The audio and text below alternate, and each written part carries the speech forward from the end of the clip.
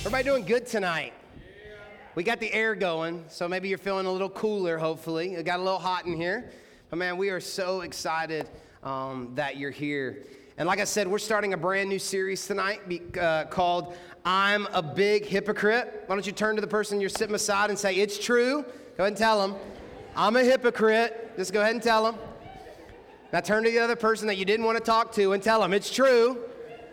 It's true, I'm a hypocrite. Now, it may not look like it. It may not look like it, but when I was a freshman in high school, I was actually a pretty decent basketball player, okay?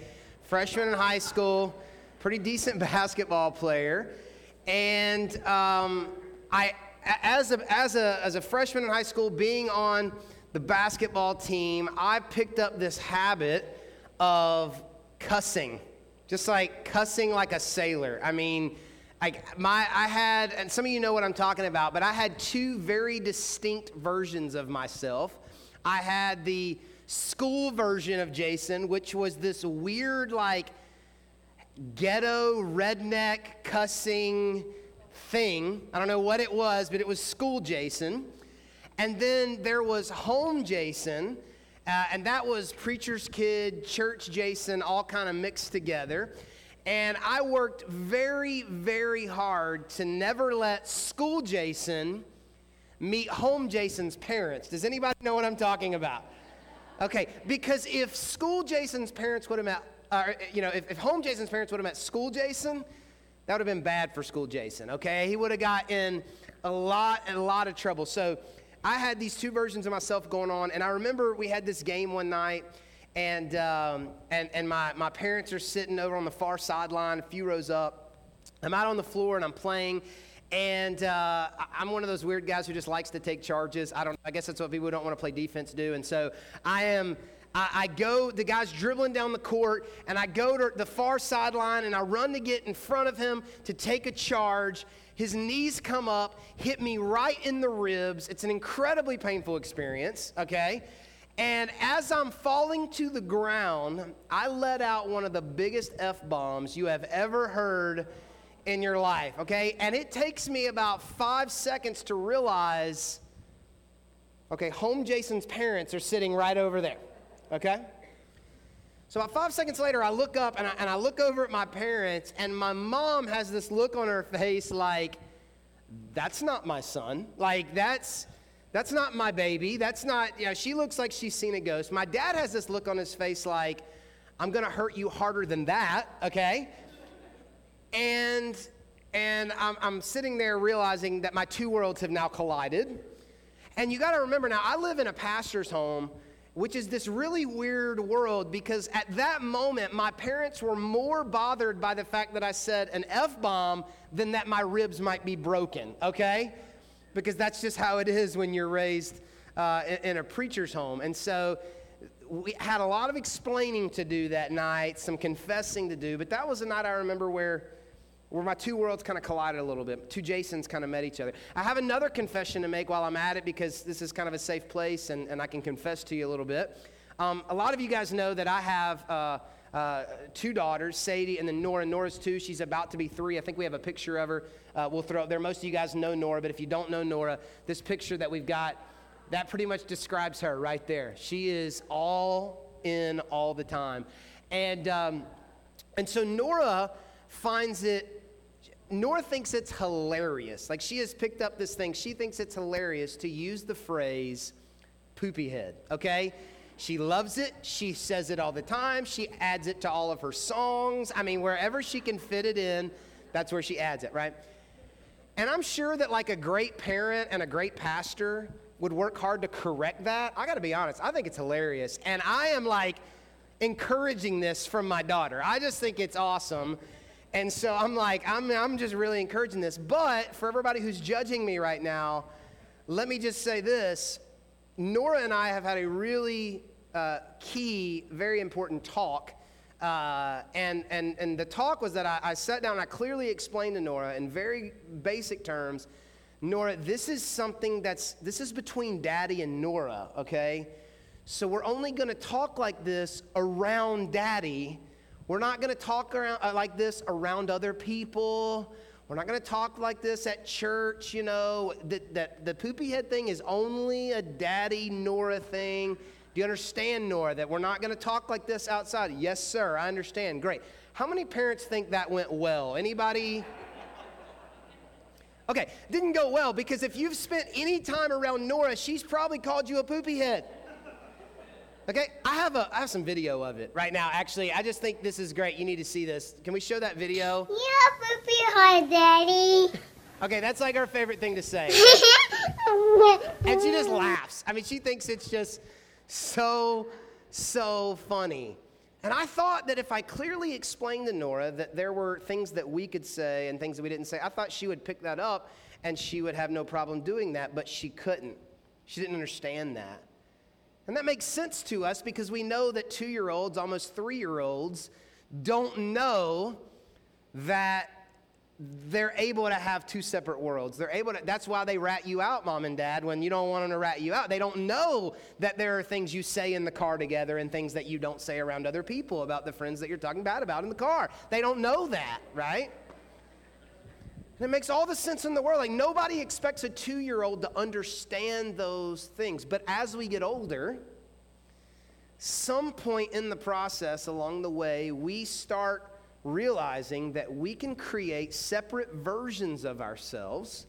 And based on where we are in life and based on what's happening, these separate versions of ourselves can completely manage and operate, and some of us are so good at it, like we're juggling 4, 5, 6 different versions of ourselves. I mean, some of us have married version, right? Some of us have work version, right? Some of us have hang out at the gym version. Some of us have go out on the weekend with the guys version. Some of us have early dating version. Come on, ladies, you meet that guy and that guy's awesome, okay? But then that guy doesn't hang around a lot. We even have a Facebook version of ourselves, don't we? Don't we have a Facebook version of ourselves? And what's crazy is Corey was explaining this to me because Corey is really smart when it comes to technology. Corey was saying, what was crazy about the internet when the internet started is that one of the big fears of the internet was that we didn't know who we were dealing with. That it was this completely anonymous, I don't know who's on the other side of the screen. And now we have evolved into this selfie society to where we're just sharing images and videos of ourselves nonstop. It's the opposite thing now. Now it's not, we don't know who you are. Now it's I don't need to know that much about you, right? And so we live in this selfie society, this selfie culture. Did you know that in 2013, last year, that the word of the year was selfie? Did you know that? That every day over 1 million selfies are posted online, right? Over 1 million every day. I actually have some stats for you that are pretty interesting. So a selfie, if you don't know what a selfie is, I actually had to teach this technology class to these group of ministers that were elderly, and they had no idea what this was. But so let me just explain this to you. So a selfie is it's just a snapshot of what is happening in your life at the time. That's what it's supposed to be, okay? It's just a snapshot of let me capture this moment in life, and then you kind of share that out. It's supposed to feel like you're getting a glimpse into my life and what's happening. Well, here's some stats for you. 14% of all selfies are digitally enhanced, okay? 36% of selfies are altered in some way, okay? Now, this was interesting. 34% of men retouch their selfies, right?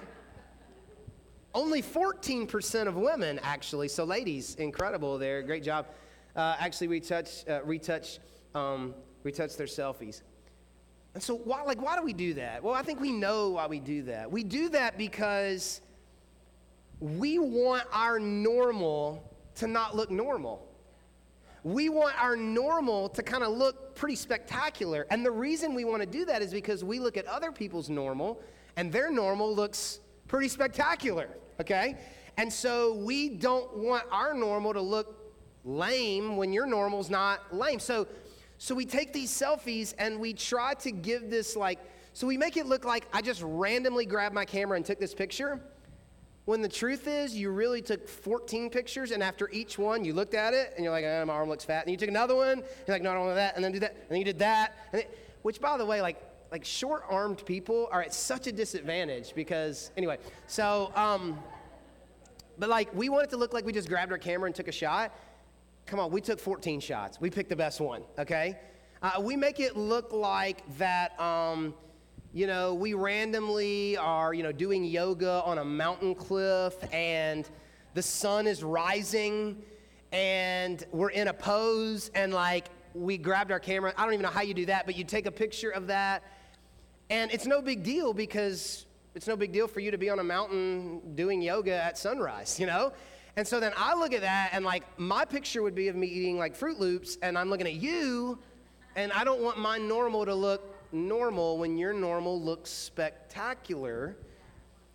And so I start working on all of these images and all of these versions, this social media version that I have of myself to kind of portray this image that's really not reality. Nobody struggles with this maybe more than parents because there's probably not a more judgmental group of people on the face of the planet than parents because we all want to raise great kids, but we also want to be known by other parents as great parents, right? And so we will take and capture these images to somehow portray this idea that like our family is incredible, which it is, but or that our house is awesome, or maybe it is, or that date night was incredible. And we never post the video of the fight, okay? I've never posted a video of me trying to get pajamas on my girls after bath time, because how many people know it's impossible to get pajamas on wet arms, okay? You know what I'm talking about. And so, like, I've never posted those images.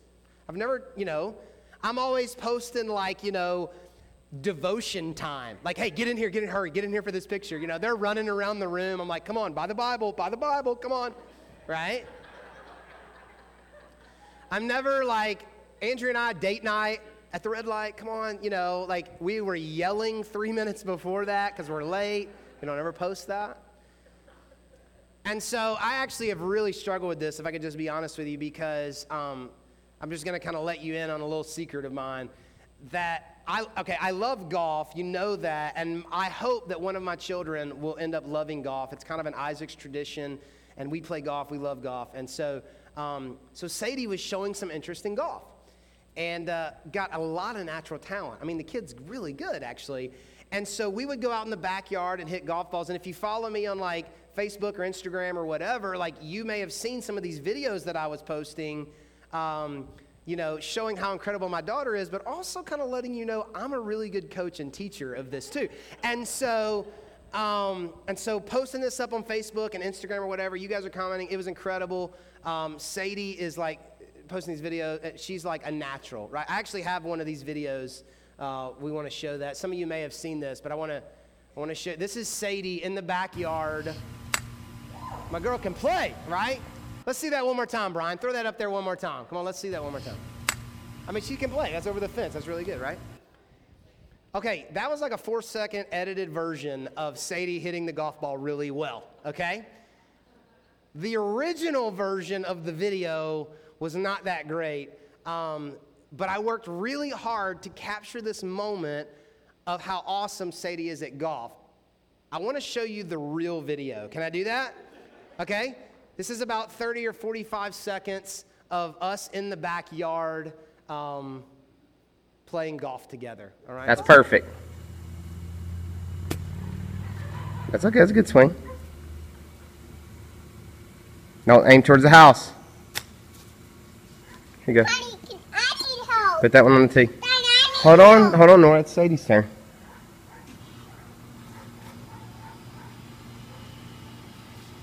Nope. Look where you're lined up at. Keep turning. Now back up towards Daddy.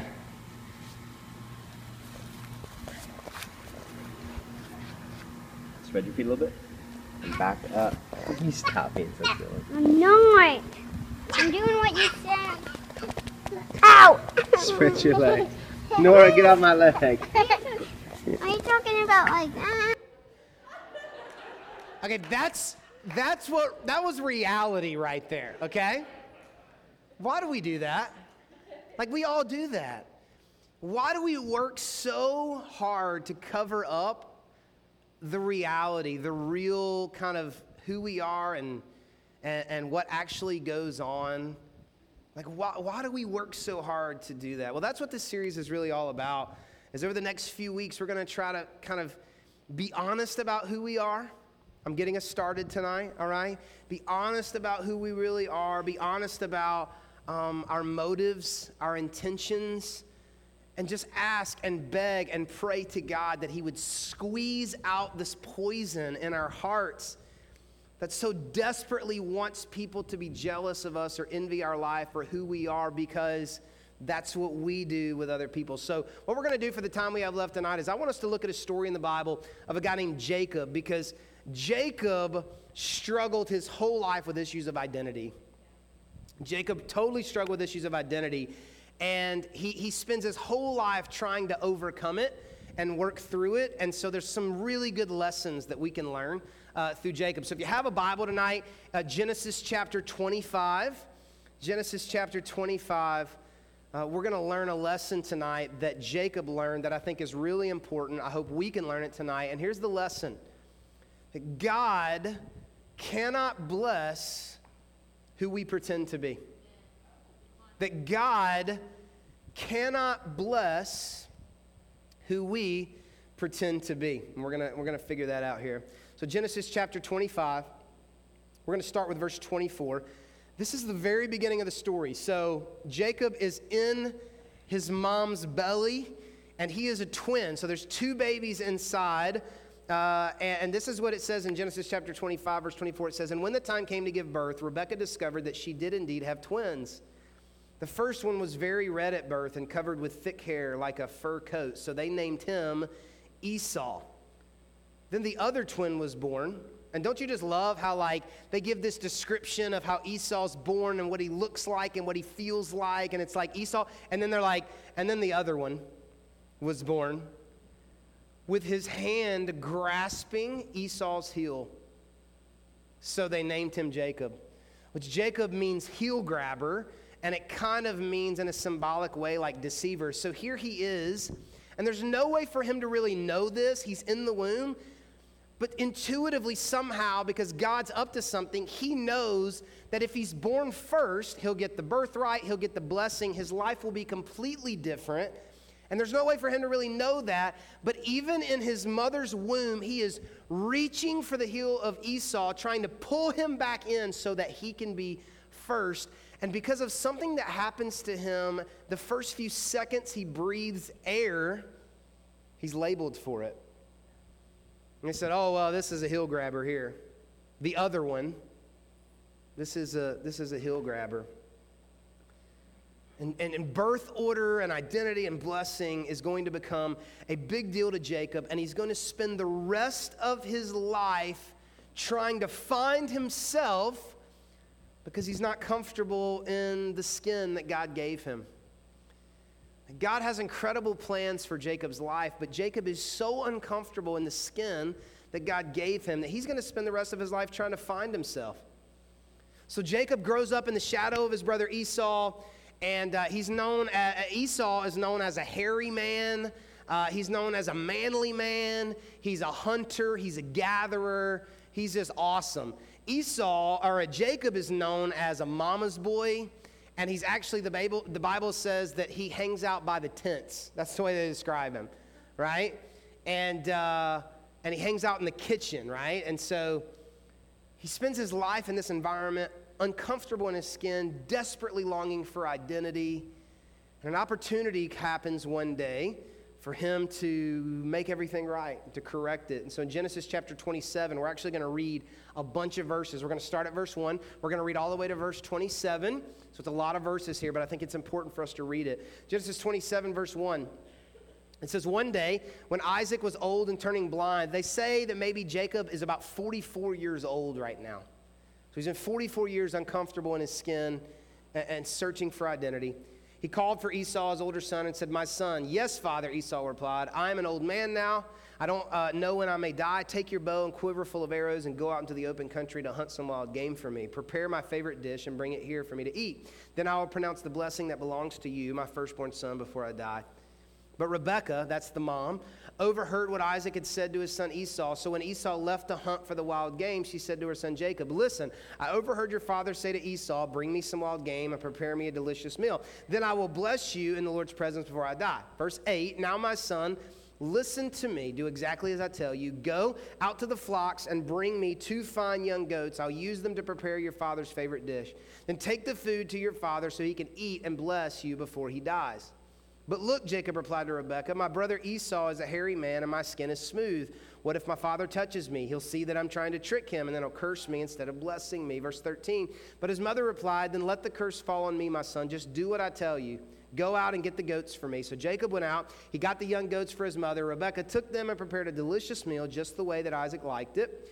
Then he took Esau's favorite clothes, which were there in the house, and gave them to her younger son Jacob. She covered his arms and the smooth part of his neck with the skin of young goats. Then she gave Jacob the delicious meal, including freshly baked bread." Okay, so we're going to pick up in verse 18 in just a second, but I want you to notice what's happened here.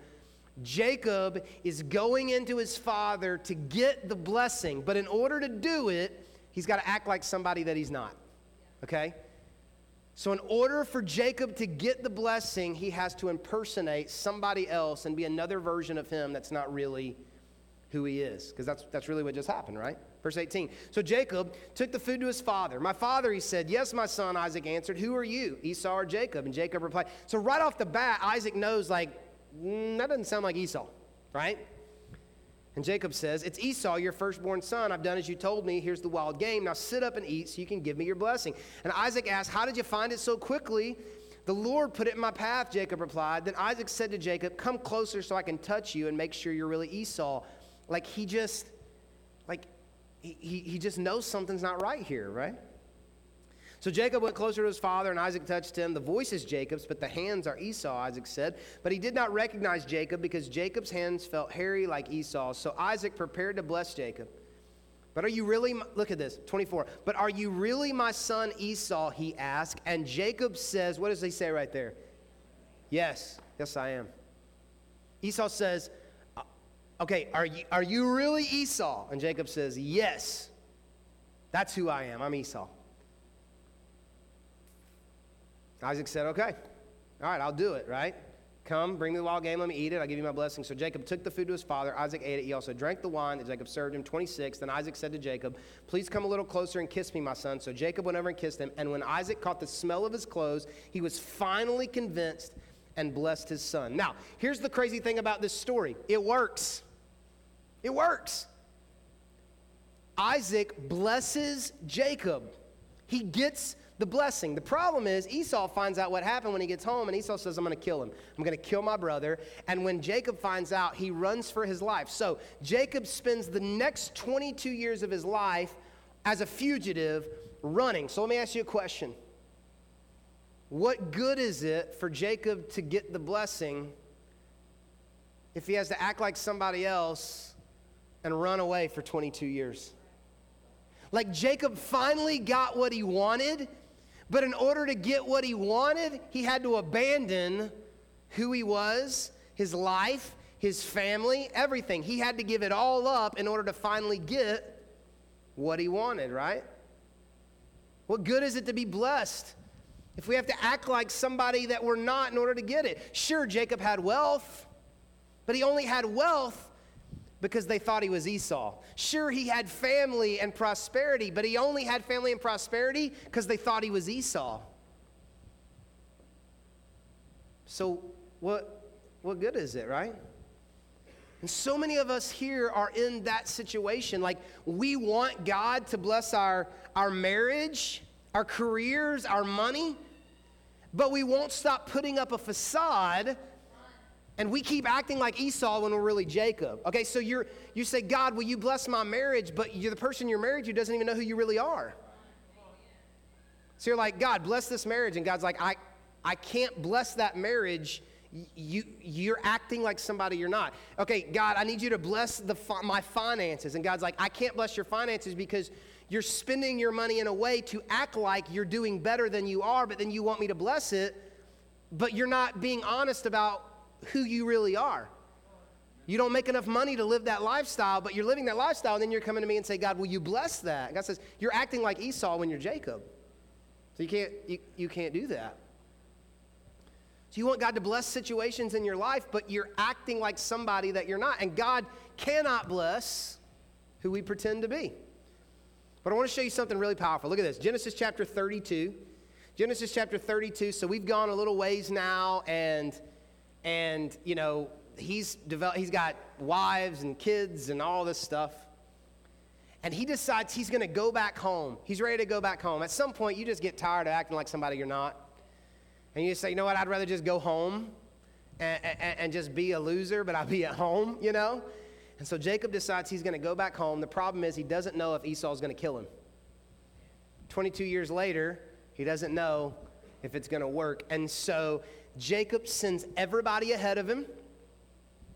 He sends his wives' servants, his kids, his animals, his livestock. What he's hoping is, because somebody told him Esau with 400 men is headed his way. That's not good news. And so they're coming his way, and he hopes that they're going to see all that Jacob has and say, hey, don't kill him. So he sends everybody ahead, and in Genesis chapter 32, verse 24, it says this left Jacob alone in the camp.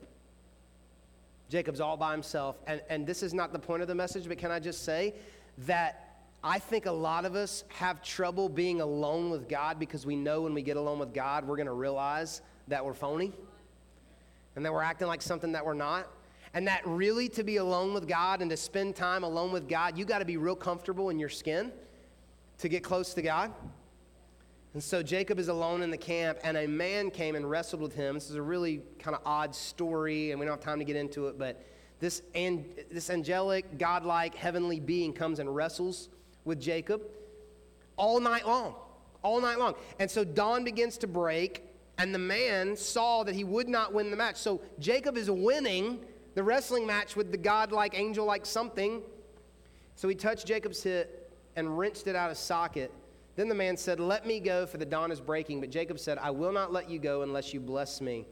This dude has spent 66 years of his life desperate for somebody to bless him. Like he won't let it go. It haunts him every day. He's so unhappy with who he is. In other words, he's saying, like, I'm not going to be Jacob that isn't blessed. It haunts him every day, 66 years. He says, I'm not letting you go until you bless me. And look at this, verse 27. What is your name? The man asked. Now, 22 years earlier, Jacob's dad asked him the same question. 22 years earlier, Isaac said to him, are you Esau? And Jacob said, yes, I'm Esau. I'm Esau. Now, 22 years later, Jacob is back at this same place, and this guy, this angel, this godlike thing says, what is your name? And he replied, Jacob. And the Bible doesn't say it like this, but I kind of just picture it like a tired 66-year-old man who's tired of playing games and acting. This angel is like, what's your name? And I can almost see him saying it like, Jacob. Like, I'm just Jacob. I'm not Esau. I'm just Jacob. 28, the angel says, your name will no longer be Jacob. From now on, you'll be called Israel because you have fought with God and with men and have won. I love this. This is so powerful. I love that God loves us too much to leave us how we are, right? And the first time in Jacob's life that he's honest enough to admit, you know what, I'm just Jacob, God says, that's all I was waiting for. Not anymore, you're not. As long as you keep acting like Esau, I can't help you. But, okay, 66 years later, you'll finally admit who you really are. You'll finally just be honest about where you really are. And God says, the first moment you're honest about who you are, I'm going to change your name. I'm going to bless you. But I cannot bless who you pretend to be. God loves us too much to leave us where we are, but we have to be honest about who we really are. And if we're just being honest, we've all got a lot of Jacob in us. We're all broken. We all spend way too much time caring what people think about us. I mean, we think about how people view us because we're judging people, and that's how we're viewing them. We desperately want to be important. I was going through some counseling recently and trying to deal with some anger that I was having in my life, and the counselor just is talking to me about, you gotta get down to the heart of the issue. Ask yourself why 5 times. Okay, this is happening. Why? Well, why are you mad about this? Why? Because of this. Well, why does that make you mad? Because of this. Well, why does that make you mad? You know what I got to after 5 whys? I want to be important. And I would be willing to bet if you would chase down your feelings, you would get to some version of pride or importance. Because we all want it. We've all compromised. We've all been addicted to something. A lot of us are still addicted to something. We fight, we struggle, we make lots of mistakes. And honestly, like, we're all just a bunch of hypocrites. We're just broken. And you need to know that God is okay with you being broken. He's just not okay with you lying about being broken. Okay? So let me say that again, because some of you need to hear that, because it's going to free you up tonight. God is okay with you being broken. He's just not okay with you lying about being broken. The moment you'll finally admit you're broken, God says, I'll fix you. But I can't fix you if you don't think you're broken. You got to admit you're broken. There's an incredible story out of Paraguay, and with talking about this tonight. There's this incredible story out of Paraguay of this community where these young students wanted to learn how to play orchestra instruments. And so they wanted to learn these instruments, but they didn't have any money. Because it's a very poor town, a very poor community. And so they didn't have any money. And so some parents in the community, these 2 guys, got this idea to make instruments for the kids. But the only thing that they had to make the instruments for the kids was objects that were coming out of the town garbage dump. So they began to make these instruments, and they begin to hand them out to the kids, and the kids begin to play and receive instructions, and they get better, and they get better, and they get better, and they get better, and they start getting so much better, and their story is so incredible that they start getting invitations to start playing at events around the world. And I love this. They call themselves the Landfill Orchestra. The Landfill Orchestra. I actually want to show you just a quick clip, because this is pretty incredible about what these kids have done and kind of what they're playing. Let's show that clip. Me llamo Juan Manuel Chávez, más conocido como Baby. Tengo 19 años y toco el cello. Este cello está hecho de una... Let's try it again. Me llamo Juan Manuel Chávez, más conocido como Baby. Tengo 19 años y toco el cello. Este cello está hecho de una lata de aceite, la madera tirada en la basura y las clavijas son de una vieja cuchara para golpear la carne y para hacer el ñoquis. Y suena así.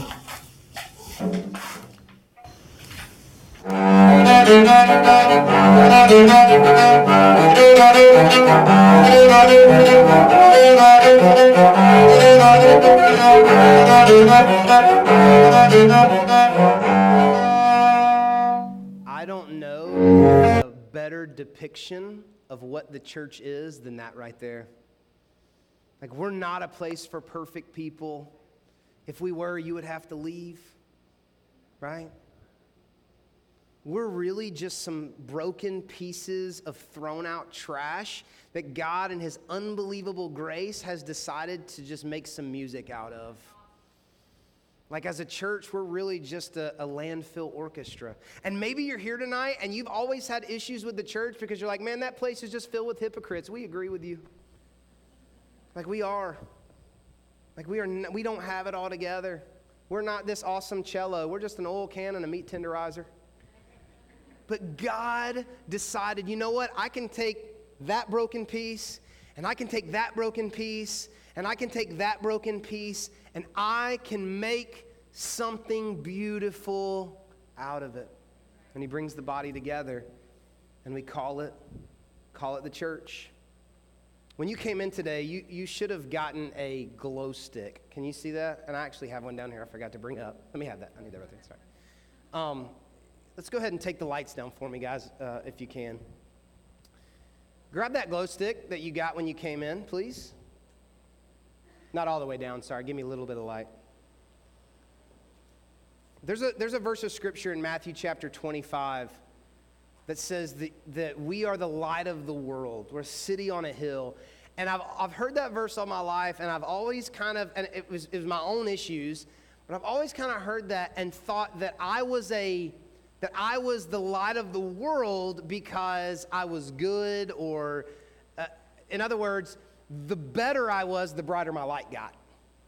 This is kind of how I always interpret it, because I grew up in a very religious environment that I thought Jesus was a principal, and so I wanted to make straight A's. And so I thought, okay, my light gets brighter the better person that I am. But the older that I get, the more convinced I don't think that's it at all. See, there are some things in life that are better broken. And I'm convinced, and maybe it's not a universal thing for all of time, but I'm convinced in the culture that we live in, the society that we're a part of, I believe that what causes our light to shine the brightest is when we're honest about our brokenness and honest about who we are. Why don't you go ahead and just crack those? Now you can take the lights down all the way if you don't mind. Shake it up real good. Why don't everybody just hold it up in the air for me right now? Hold it up in the air.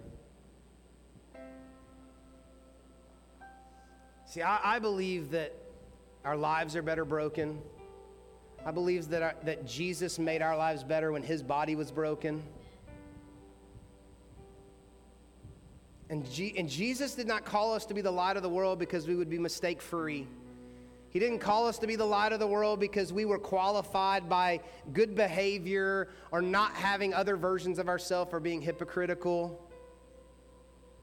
He said, if you'll just be honest about how broken you are, I can do something with that. I want to show you one more thing. I know we've gone a little long tonight, but I want to show you one more thing. In verse 25, it said that the angel knocked Jacob's hip out of the socket. Now, just real quick, look at verse 31.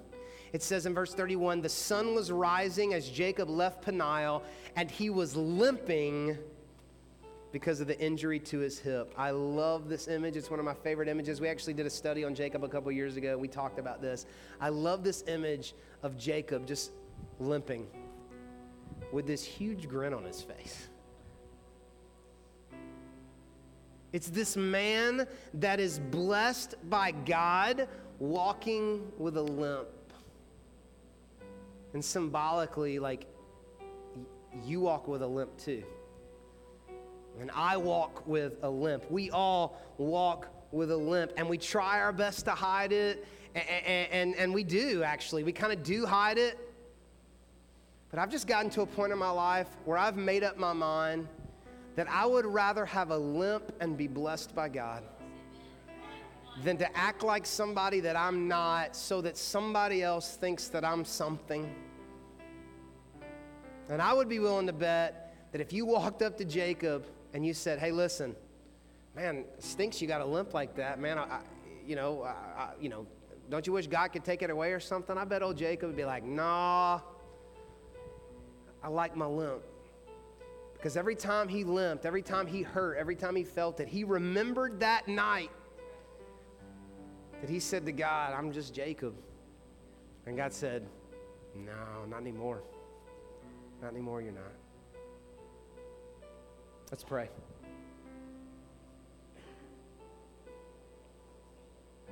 God, there's a bunch of people in this room who, like me, spend way too much energy trying to be perceived as something different than they are. There's a bunch of people in this room who try to be good for other people and hate themselves for failing. There's a bunch of people in this room who try to be good for you and then they hate themselves for failing. God, in this moment right now, would your Holy Spirit just kind of move on our hearts and just give us the courage to kind of just be honest about who we really are? To just be honest about our brokenness. God, would you give the husband in the room courage to just be honest about who he is? The wife, the mom, the CEO, the high school student. Like, God, what could you do with our lives if we put the energy that we've always put into our act into a relationship with you? God, if we'll be honest, you'll change us. You'll bless us, but you cannot bless who we pretend to be. So God, right now in this moment, would you just help us to cross the line, to take a step towards a new future and to not look back? Nobody looking around, everybody's heads are bowed, everybody's eyes are closed. If you're here tonight and I've been talking and maybe you would say like, Jason, like I'm exhausted just from life in general, and I don't know, I don't have all the answers, I can't figure it all out, but I just think maybe it's time tonight for me to give my heart to Jesus Christ. Like, I'm ready for a relationship with Jesus. I'm just a broken piece of, an oil can, and man, I would love for God to make something beautiful out of me. I would love for God to do something new in my life and change my heart, change my life. Like, I'm ready to be honest about who I really am, and I'm ready to put my faith in Jesus Christ. Nobody's looking around. We're not going to embarrass you, make you stand up, or anything like that. But if that's you, would you just lift your hand and just make eye contact with me? Yeah, just keep your hand up. Yeah, keep your hand up. Somebody's bringing you a bag. That's it. I promise. We're not going to embarrass you. That's all. Just as soon as they get to you, you can put it right back down. Anybody else? A bunch of hands going up. Yeah, anybody else? You'd say, man, I'm ready to give my life to Jesus Christ. I'm just tired of doing me the way I do me. Anybody else? Just a few more seconds. I want to drag it out, but man, just praying for courage in this moment right now for people to take that step. Be honest about who they are. All right, everybody look at me. We're going to pray a prayer together. And I'm going to ask everybody to pray this with me, those who raised their hands and those who didn't, because we want to give courage and confidence and boldness to those who did. Maybe you didn't raise your hand, you were scared. If you pray this prayer and you mean it with all your heart, Jesus will save you. He will make you a new person tonight. It'll be a process, but you'll be saved and following Jesus starting tonight. And so I would like everybody to pray this prayer with me. Will you pray this with me? Dear Jesus, I'm broken. I am a sinner. Thank you for loving me. Thank you for dying on the cross for my sins. The next time I fall, help me to get up and run to you and not away from you. In Jesus' name, amen. Can we put our hands together for everybody who gave their heart to Jesus tonight? Will you stand with me right now? Stand with me. Listen, if you gave your heart to Christ tonight, don't let this be the end of something. Let this be the beginning of something. There's some information in that bag. We'll give you a Bible if you need that. Man, we want this to be your home. We want to help you grow in that relationship with Christ. But man, we're just so excited about that step that you've taken. And listen, I'm believing that there's a new future, that tomorrow, tonight even, is going to be new life for some people in here. They're going to stop acting like Esau. They're going to start embracing who they are, start admitting, hey, I'm just Jacob. And God's going to do something incredible in your life. Before we go tonight, before we close out, John and the team are just going to lead us in just a little bit of worship. Come on, let's sing it out like somebody who's been made new in Jesus Christ. And then Corey's going to close us out, all right? Come on.